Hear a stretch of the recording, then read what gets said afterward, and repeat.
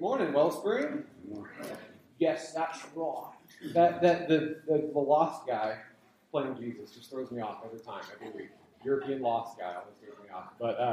But one of the things I love about that story, and I just noticed this kind of last night as I was studying through, is if you have an NIV Bible, they have different kind of section headers and chapters. And one of the things that I love is when you hear that story and Jesus tells all those things, you look at the next section and it says the unbelief of the Jews. Like they hear all this stuff and they just say, no. And then you look at the next section and it says the death of Lazarus, which of course we know what comes after that. And I can't wait to talk to you guys more about what that means for this story. But hello, my name's Jordan. I am the minister to students and families here at Wellspring Church. If you're a visitor, if that sounds too complicated for you, you can just call me the youth minister. That's fine as well. And Scott is out of town this week. He is, I believe, visiting family. And so I'm going to be covering for him this morning, and we're going to be covering John chapter 10. You might remember that Scott covered part of John chapter 10, that first part about the gate, a couple weeks ago. But this week we're going to be diving into the second half of John chapter 10. But first of all, I just want to say thank you, moms. I know that it's Mother's Day, and today is not a Mother's Day themed sermon, but we still want to say thank you so much. Moms, I know that for some of us, Mother's Day is a difficult time. For some of us, it's an amazing time. But either way, every single person in here had a mom. And in a nation where a lot of women choose not to have their babies, your mom chose to have you and to give you life. And so let's give moms a hand. Thank you, moms. You're awesome. Thank you so much. And I also understand that I have a reputation for going a little long. And so our students listen to me preach for about 45 minutes on Wednesday nights, so sometimes I go a little long. But this morning, I know you guys want to get out of here, and you're going to eat lunch and hang out. And moms, you're cooking lunch for everyone, even though it's Mother's Day, which is ridiculous. But thank you so much for that. So I'm going to go ahead and set a timer right now on my phone because I do not want to run over today. I want to make sure that we get out of here in a timely fashion. But I'm going to go ahead and open this up in a word of prayer this morning, and I think I need this more than anybody this morning. So if you would pray with me, I would really appreciate it, and pray for me. I'd appreciate that as well. Let's pray. Father God, I thank you so much for the opportunity to be part of an excellent church family here at Wellspring. And I thank you also for the opportunity to speak from your word and to study your word, to learn from your word. And God, I thank you this morning that I get to do this and to celebrate this on a day when we get to celebrate our moms, and we get to celebrate the women in our lives that have made the biggest impact on us. Thank you for their example of humility and patience and love and endurance that lasts no matter what. And I pray this morning that we are able to reflect on that love and that endurance and that patience in context of your love and your endurance and your patience. And God, I pray over this text this morning, and I pray through me. I know that I am an idiot and I don't have a lot to say myself, even though I tend to say a lot. But God, you have a lot that you want to say to us and to me this morning. So God, I pray that you would speak to me and through me, not for my glory, but for yours. In Jesus' name I pray. Amen. Okay, we're going to be in John chapter 10 today, so if you want to turn there, you can go ahead and feel free. We're going to hop around to a couple different places today. We'll see if we get to it all, but we're mostly going to be hanging out in John chapter 10. So go ahead and turn to John chapter 10 for me. In John chapter 10, Jesus is talking to crowds of people, probably more people than you see in that video, honestly. Jesus is talking to a whole lot of people, and his audience, something you should understand, his audience is mostly Jewish, pretty much completely Jewish. It's Jewish people that are of the nation of Israel that follow the Old Testament law, and mixed in with them are Pharisees, or the teachers of the law, the religious leaders of Jesus' day. And so Jesus is speaking to crowds of people that are Jewish, and intermixed with that are also religious leaders of his day. And that kind of gives us some context for what he's talking about here. So first thing I want to cover, okay? Every pastor covers this whenever they preach a sermon, okay? I literally listened to like 10 sermons this week on this text, and every single pastor almost tend to focus on that sheep are dumb. Who in here has been in church their whole life, and you've heard a pastor preach a sermon that says, sheep are dumb? Who in here has heard that sermon? I've heard that sermon a million times, and I finally got to one guy who was like, you know what? I've heard that sermon so many times. I'm so tired of hearing that. This text, the focus isn't even on the sheep. Yes, sheep are dumb. In fact, I learned this week that sheep, they actually have to be led to pasture for a really good reason. The reason they have to have a shepherd to lead them to pasture is because if you leave a herd of sheep in one place, they will literally eat all the grass in that one place and then eat each other's feces and then die. Even if there's grass like across the road, they won't go over there. They will stay in one spot and just devour everything around them and then die and starve to death because they're ridiculous and dumb. So yes, sheep are dumb. I think we have that out of the way. And yes, the sheep in this story are supposed to represent us or God's people. And sheep can be dumb and they do need a shepherd. But that's not going to be my main focus of my sermon today. It's not going to be the main focus of what we're looking at in this text today. But I do want to get it out of the way. That sheep can be dumb, and yes, I understand that. But the big focus of this text is that Jesus is preaching about himself. Jesus is the core of this text. And that's what I want to talk about today is Jesus. I also want to say this. Jesus says in John chapter 10, verse 10, Scott talked about this a couple of weeks ago. I love this scripture. If you want to throw it up there for me real quick. Really just the second half is what I want to focus on in John chapter 10, verse 10.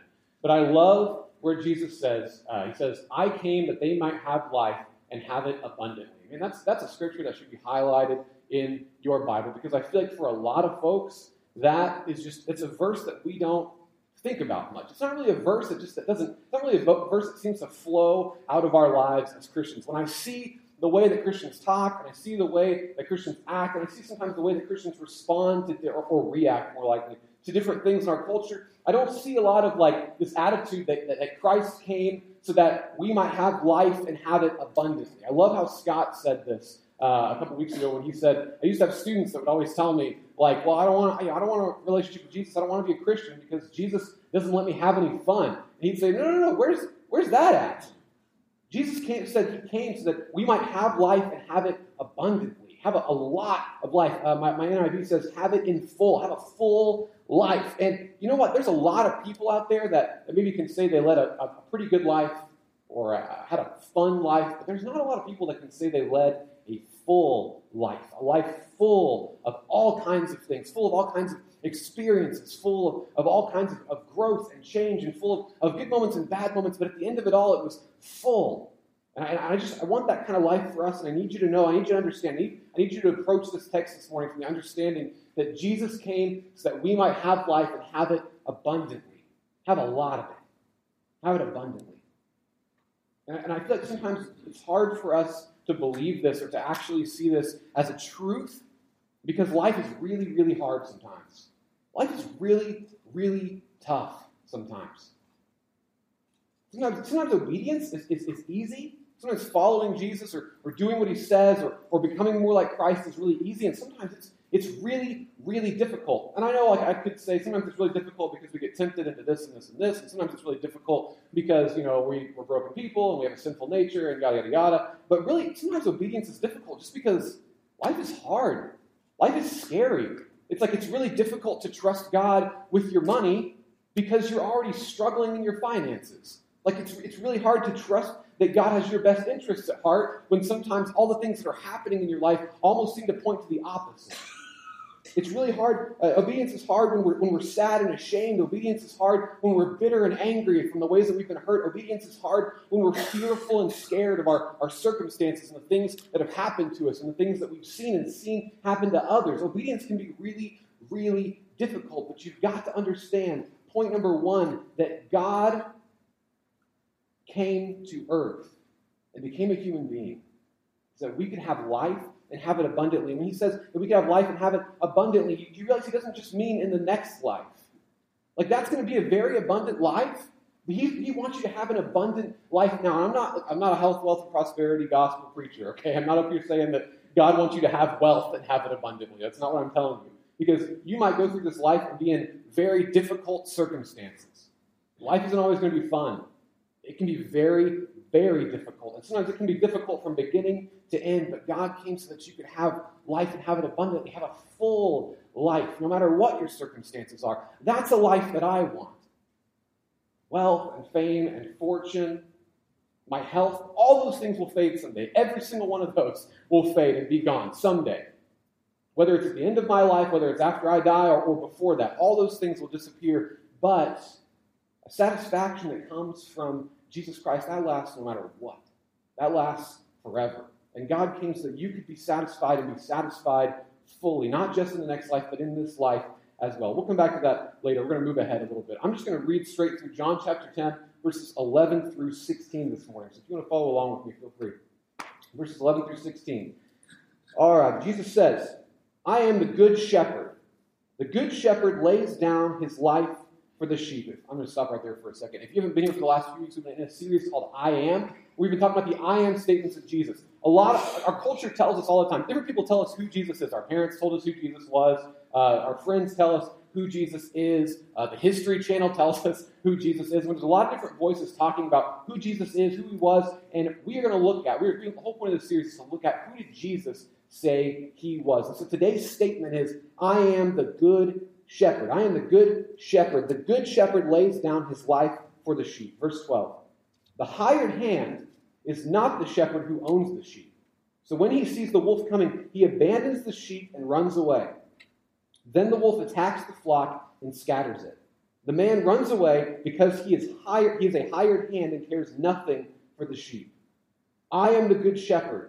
I know my sheep, and my sheep know me, just as the Father knows me, and I know the Father, and I lay my life down for the sheep. I have other sheep that are not of this sheep pen. I must bring them also. They too will listen to my voice, and there will be one flock and one shepherd. You know what's really funny about the scripture? I heard this preached at a pastor's conference one time, and that interpretation of this passage has always stuck with me, because as pastors, you know what our tendency is? Even if we would never admit this, okay?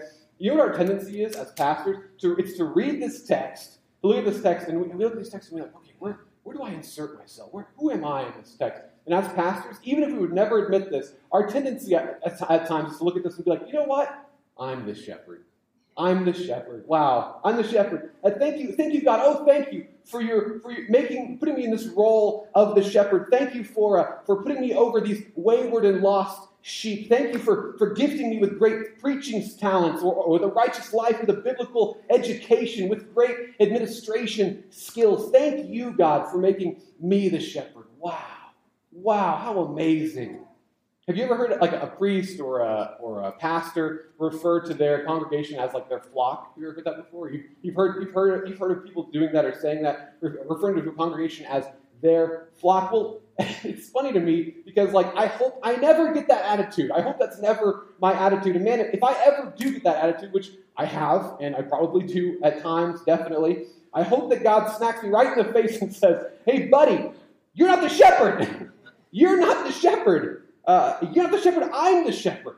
I am the shepherd. I said it twice, just to make sure you could get through your thick skull. I am the shepherd. You are not the shepherd. If anything, you're acting like the hired hand right now. I'm the shepherd. And I want to say something to you guys. Let me say something. This church has been such a blessing to me in my life. You guys are amazing. You are so sweet. I know that I've got my own struggles and my own failings, and my own ways that God is still shaping me, and yet right when I feel like I'm just some dumb hired hand that's completely unqualified to be here and to talk to you guys and to minister to you guys and your teenagers, one of you comes up to me and says some of the nicest stuff I've ever heard. One of you will shoot me a text late at night. One of you will invite me to lunch, or you and your kids will make me a birthday card. And I just want to say, like, through your kindness and your generosity, Jesus puts his hands on my shoulders and he says, look, you're not the shepherd, but you're not the hired hand. You're a sheep. Like, even though you're a pastor, okay, it's sheep leading sheep. You're a sheep. You're one of my sheep. I've known you since before you were born. You belong to me. You are mine. And I never want you to underestimate how much of a blessing your encouragement and your small kindnesses are to us as a staff. I never want you to miss that. Because I don't think Scott would feel comfortable saying some of these things from stage, so I try to throw stuff out that Scott can't really say as the senior pastor. But man, I see how you guys encourage him and me and Phil and just all of our staff in general. And I want you to know that keeps the kingdom moving forward. That's a huge blessing to our ministry. And we are so thankful for you guys. But please hear me out. Please don't make us your shepherd. Please don't make me your shepherd. Please don't make Scott your shepherd, or Phil your shepherd, or Aaron your shepherd, or our elders your shepherd, or anyone. Please don't make any human being your shepherd, okay? You need to make Jesus your shepherd. The one who loves without limit and without fault. He's the perfect shepherd. We are poor substitutions for that shepherd. So please don't make us into that shepherd in your life. Don't put me in that role, because I can't do it. I can barely do anything. I promise you I can't do that. I can barely keep my taxes together, okay? You don't want me as your shepherd, all right? Do not make me your shepherd. And Scott, man, I know Scott better than you do. You don't want Scott as your shepherd, all right? I work for him, okay? You don't want him as your shepherd.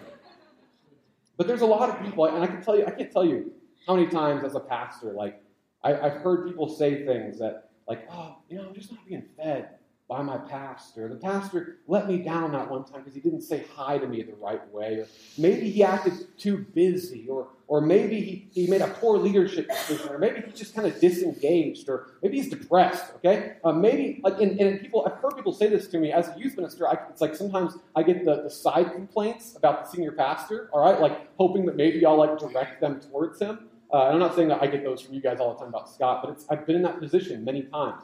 And it's like, for me, like, I hear that and I'm just like, really? That's what you're focused on?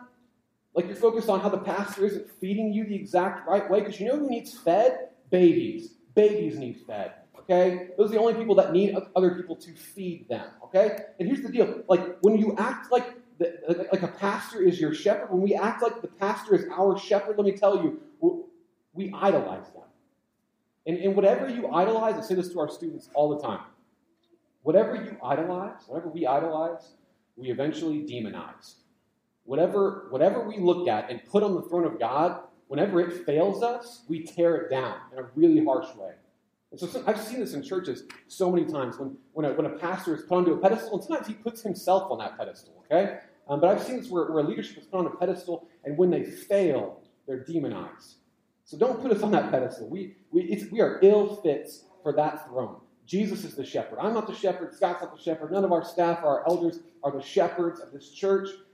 Jesus is our senior pastor. He is the true senior pastor of Wellspring Church, and I want us to understand that. I want that to be something that we move forward in, that he is always the leader of our church, the shepherd of our congregation. We are his flock, not Scott's, not mine, not anybody else's. We are Jesus' flock. He is the good shepherd. Jesus is the shepherd.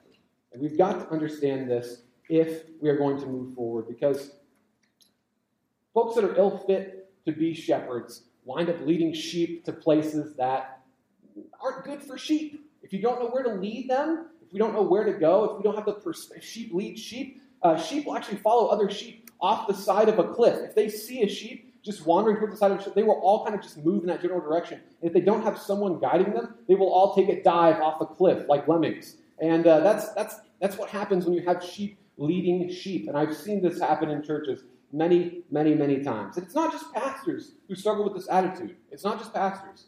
It's all of us. We can all relate to this in some way, shape, or form. You can have this attitude at work where God has given you a ministry. He has handed you a group of people that have your circle of influence. He's handed you a group of people that you are responsible for. And yet, sometimes we're too busy feeling superior to them, our coworkers, because their sin is on the outside while ours is hidden in darkness. And sometimes we're too busy feeling superior to them, and it actually keeps us and hinders us from doing the ministry that God's called us to. And so we start thinking that we're superior to the other people, to the other sheep, even the ones that aren't of Jesus' flock quite yet.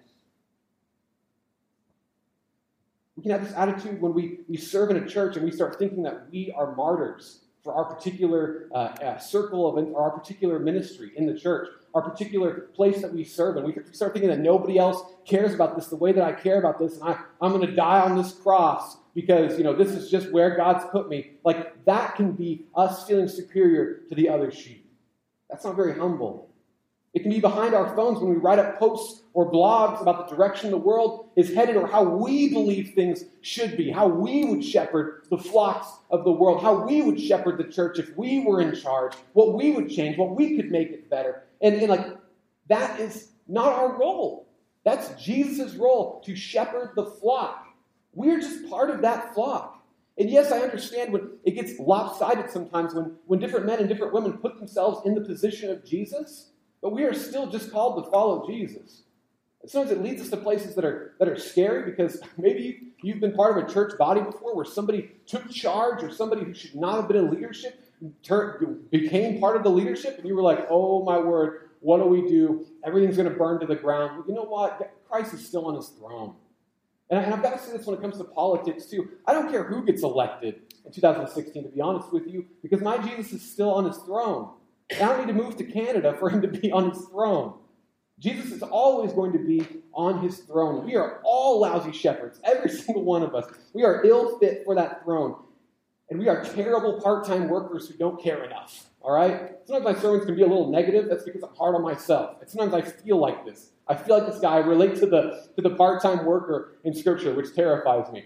Sometimes we are terrible part-time workers who don't care enough. How many of you have ever worked at a part-time job you didn't appreciate? Anybody been that? Maybe like whenever you were a teenager, maybe it was like your first job. How many of you worked at a part-time job you didn't appreciate? I have been there. Like with a job where your mantra was not my problem, right? Like this is like I'm getting paid $5 an hour. This is back whenever I was part-time. I'm getting paid $5 an hour. I don't have anything invested in this place. This is not my problem. I was actually planning to show a video of some different like Taco Bell employees and things that they've done to like food and gotten like fired, okay? And I was like, you know what? It's Mother's Day. Everybody's going out to lunch. Just not going to do that. But you can use your imagination, all right? And if that's the thing that keeps you from eating at Taco Bell, you're already in trouble, all right? There's plenty of other reasons not to eat Taco Bell. But here's what I want to say.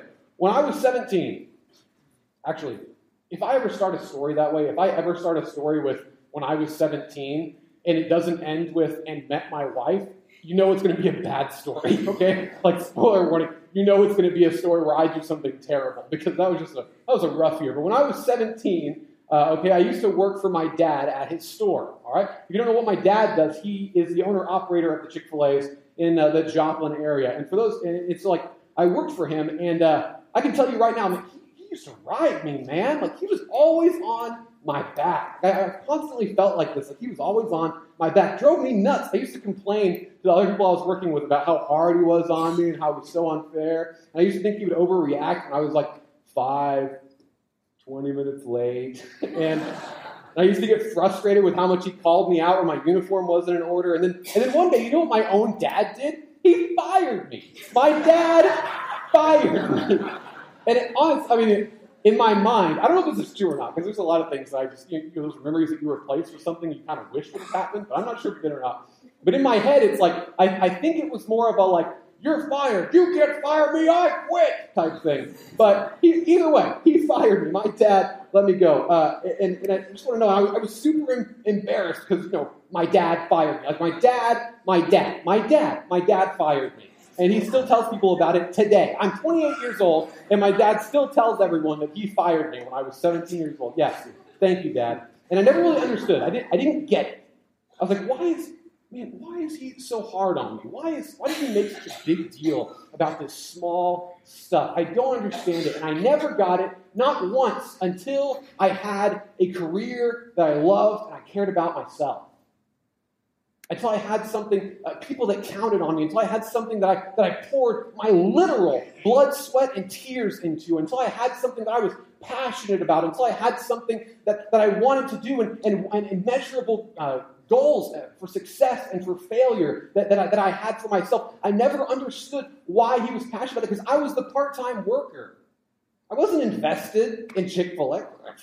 But for my dad, like that's his life, like that's his job, like that is his career, it's his legacy. And so for me, I didn't get it, and I get it now. When you have something that you're passionate about, when you have something that you love, when you have something that you care about, when you have something you're invested in, it makes you see it differently. It makes you treat it differently. And the hired hand in this story, the hired hand, that's how sometimes we treat the kingdom of God. That's how we treat the kingdom of God. We treat it like a part-time job that we're just, we're in it, or we're not. And if it fails or succeeds, like, what do I really have to do with that? If it grows or declines, I'm just in it part-time. And I think I can relate to this because I've been a youth ministry volunteer before, and I've been a regular churchgoer before, and there were times when I was, you know what, they'll get by without me. I'm just not going to show up, or I got a lot going on right now. I'm really busy. And we treat it like a part-time job. That's not how God sees it. That's not how our Lord and Savior sees his bride. That's not how he sees his church. That's not how he sees you. What if that person, the person, I know you've got that person in your mind, the person that was influential in your life and your walk with Jesus. What if that person looked at this as a part-time job? And they just said, like, you know what? Like, I'm really busy right now. There's somebody out there that needs you. Your specific gifting, your specific talents. Yes, even mine, even though there's none. Yes, there's people out there that need your specific giftings, and God's given you the tools to use to advance His kingdom, but sometimes we treat it like a teenager treats a part-time job. It breaks my heart, especially because I've been there. But Jesus feels a great responsibility for you because I want you to hear this. You are His. You belong to Him. He's invested in you. He knows you. He loves you. Any moms in here ever been handed back their baby? Like everybody wants to hold them and squeeze them and kiss them and smush them until they smell like poop and they start screaming. And then it's like, I don't know what you take it. Like, immediately you're just like toss the baby back. Like, okay, well, that's my job. But you know what?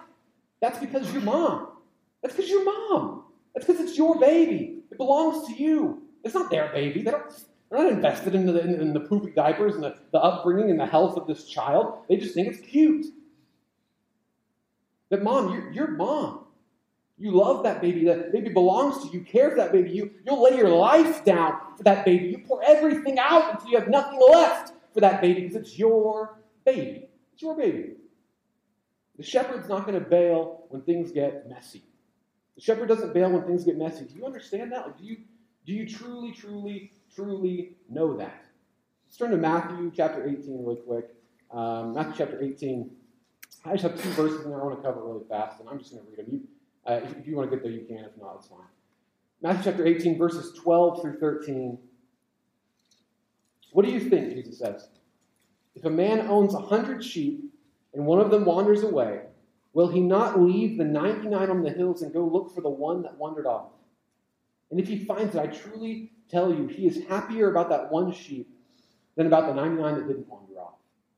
I mean, that's when Jesus says down here at the end, he says, like, I have sheep that are not yet of this flock. That's what he's talking about. That's what he's saying.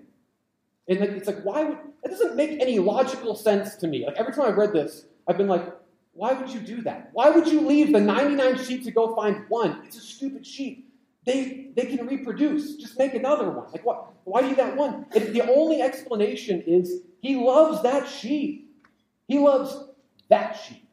And even if it doesn't make sense to you, even if you look at your life and you say, like, where does God have room for me? Like, look at everybody else around you. Look at everybody else's problems. Look at everything else that's happening with them. And yet I keep screwing up and doing the same things over and over and over. Why would God have time for me? Jesus says, all those other ones, I will gladly leave them behind and go find the one that's lost. I will gladly seek out the one sheep that needs some help from me and leave the ones that are doing okay. Because I love that sheep. That sheep has my attention, has my love, has my desire. I love that sheep and I want to take care of them and I want to see them continue to grow. And when we turn back to John chapter 10 really quick, Jesus says in here, he says that when the hired hand bails, he says the wolf shows up and then the hired hand bails. And I heard a sermon this week from a pastor that I love, made me so angry, made me so mad, because he took this scripture completely out of context. And I was like, what are you doing, man? This is terrible. This is a terrible sermon. What have you done? And when I'm calling your sermon terrible, you know you're in trouble. And if he was saying that the hired hand was the enemy, all right, the hired hand, and I was like, no, you are the hired hand, you and me. These are the hired hands, okay? The religious leaders, the Pharisees of the day, those are the hired hands, not the wolf. The wolf is the wolf of every man and woman in this world.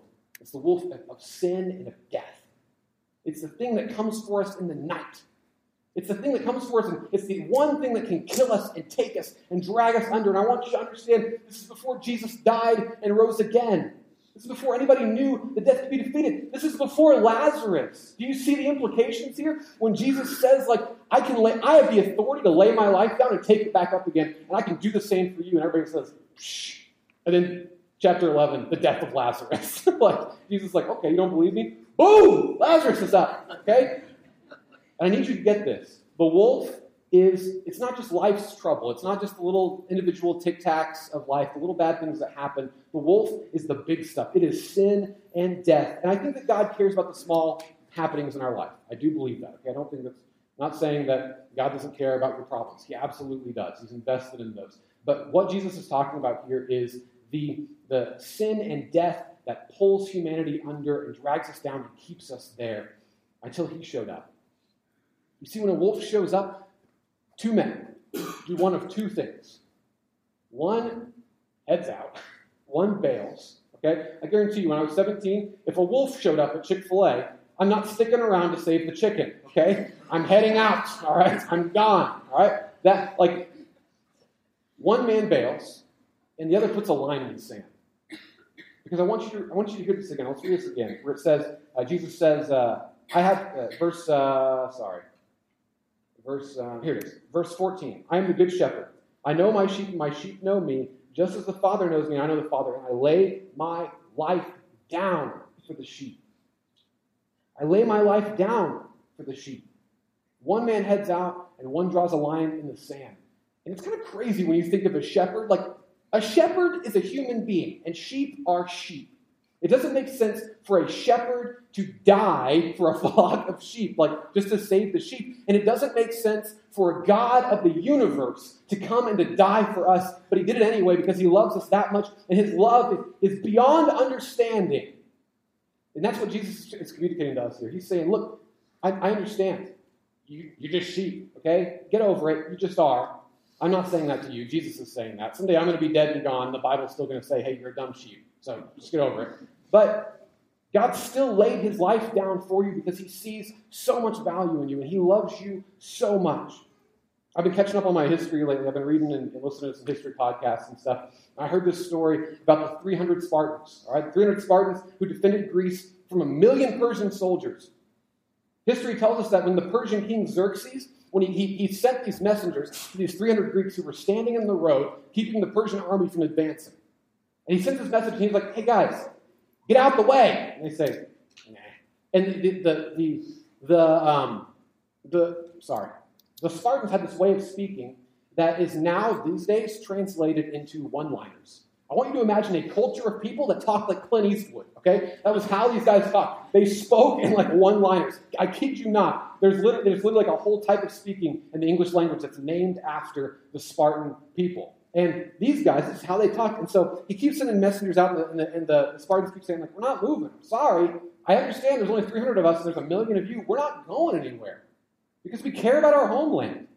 And Xerxes finally comes out himself. He says, men of Sparta, lay down your weapons, just lay them in the sand, and go home. And there's no harm, no foul. I'm not going to kill you. I'm not going to ravage your homeland. Just go home. And the Spartans say two words. They say two words. Malan lave. What that means is, come and take them. Come and take them.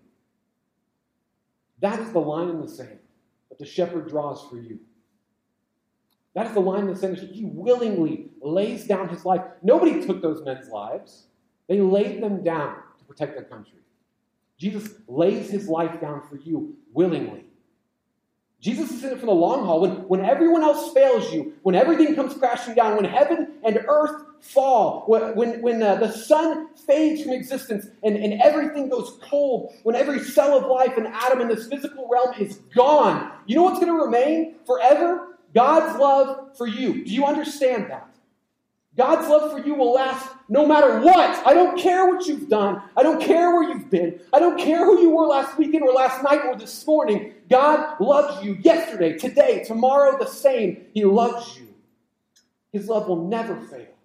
It will never give up. It never runs out.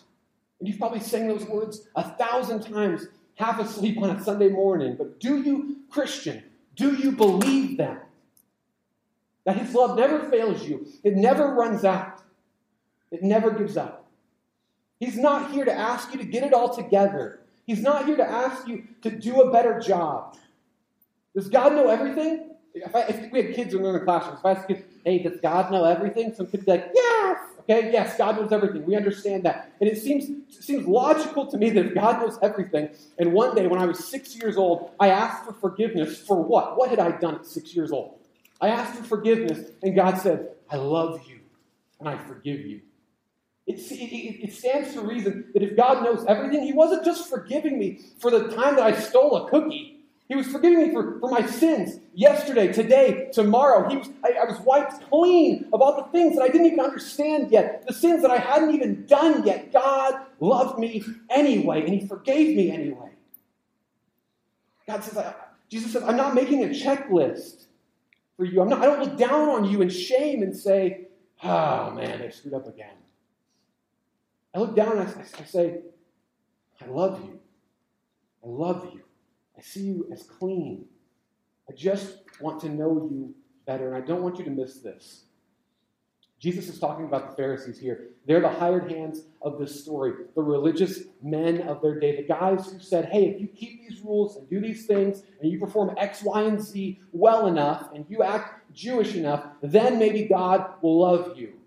That's who Jesus says the hired hand is. He says, you know why those guys are the hired hand? Because when sin and death show up, they can't do squat about it. Their laws and their religion and their performances can't do squat. I'm here to show you something else. I'm here to lay down my life, and guess what? I got the authority to take it back up. I got no reason to be afraid of the wolf. He can't do squat to me. And I'm standing between you and him. He can't do squat to you.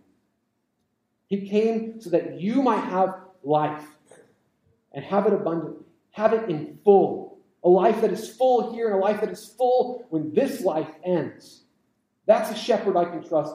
That's a shepherd I can follow. And I'm going to close this out today by looking at Psalm 23. You guys have heard this. I know you've heard it. You've got a bookmark or a coffee mug that has Psalm 23 on it. We've all heard it. You've heard it in a movie before. This is a scripture that I've probably prayed for myself more than any other scripture. I've had it memorized since I was a child, and I use it constantly because it's such a great reminder. Psalm 23, the Psalm of David, verse 1. The Lord is my shepherd. I shall not want. Literally what that means is I have nothing to want for. He gives me everything. The Lord is my shepherd. I shall not want. He makes me lie down in green pastures. All right? Like my dog yesterday, when she's like bored. She's whining. I'm like, go lay down. Go lay down. Go chill. Go relax. He makes me lie down in green pastures. What's interesting about sheep, too, is sheep will not lie down and rest until they have food and shelter and they feel safe. He makes me lie down in green pastures. He restores. He leads me beside quiet waters. They won't drink from hard, fast waters because it's scary. He leads me beside quiet waters. He restores my soul. He guides me in paths of righteousness for his name's sake. Even though I walk through the valley of the shadow of death, I will fear no evil, for you are with me. Your rod and your staff, they comfort me. You prepare a table before me in the presence of my enemies. You anoint my head with oil. My cup overflows. When I was still a 17-year-old kid, I went to a CIY Move conference, and a youth sponsor said to me, he read this verse, and he said, my cup overflows. You know what that means? Have you ever thought about what that means? It means you can contain so much love and forgiveness, and your cup is overflowing because God has way more than you could ever even use up or contain for you. My cup overflows. Surely, if all these things are true, goodness and love will follow me all the days of my life, and I will dwell in the house of the Lord forever.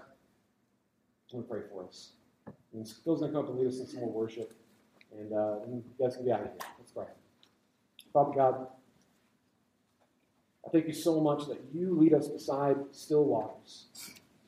I thank you that you're a God of love and mercy despite all of our flaws, despite all the things that we do wrong, despite our tendency to wander and be dumb, despite our tendency sometimes to even assume that religious role of the hired hand. God, I just thank you for your love and your forgiveness and your patience for us.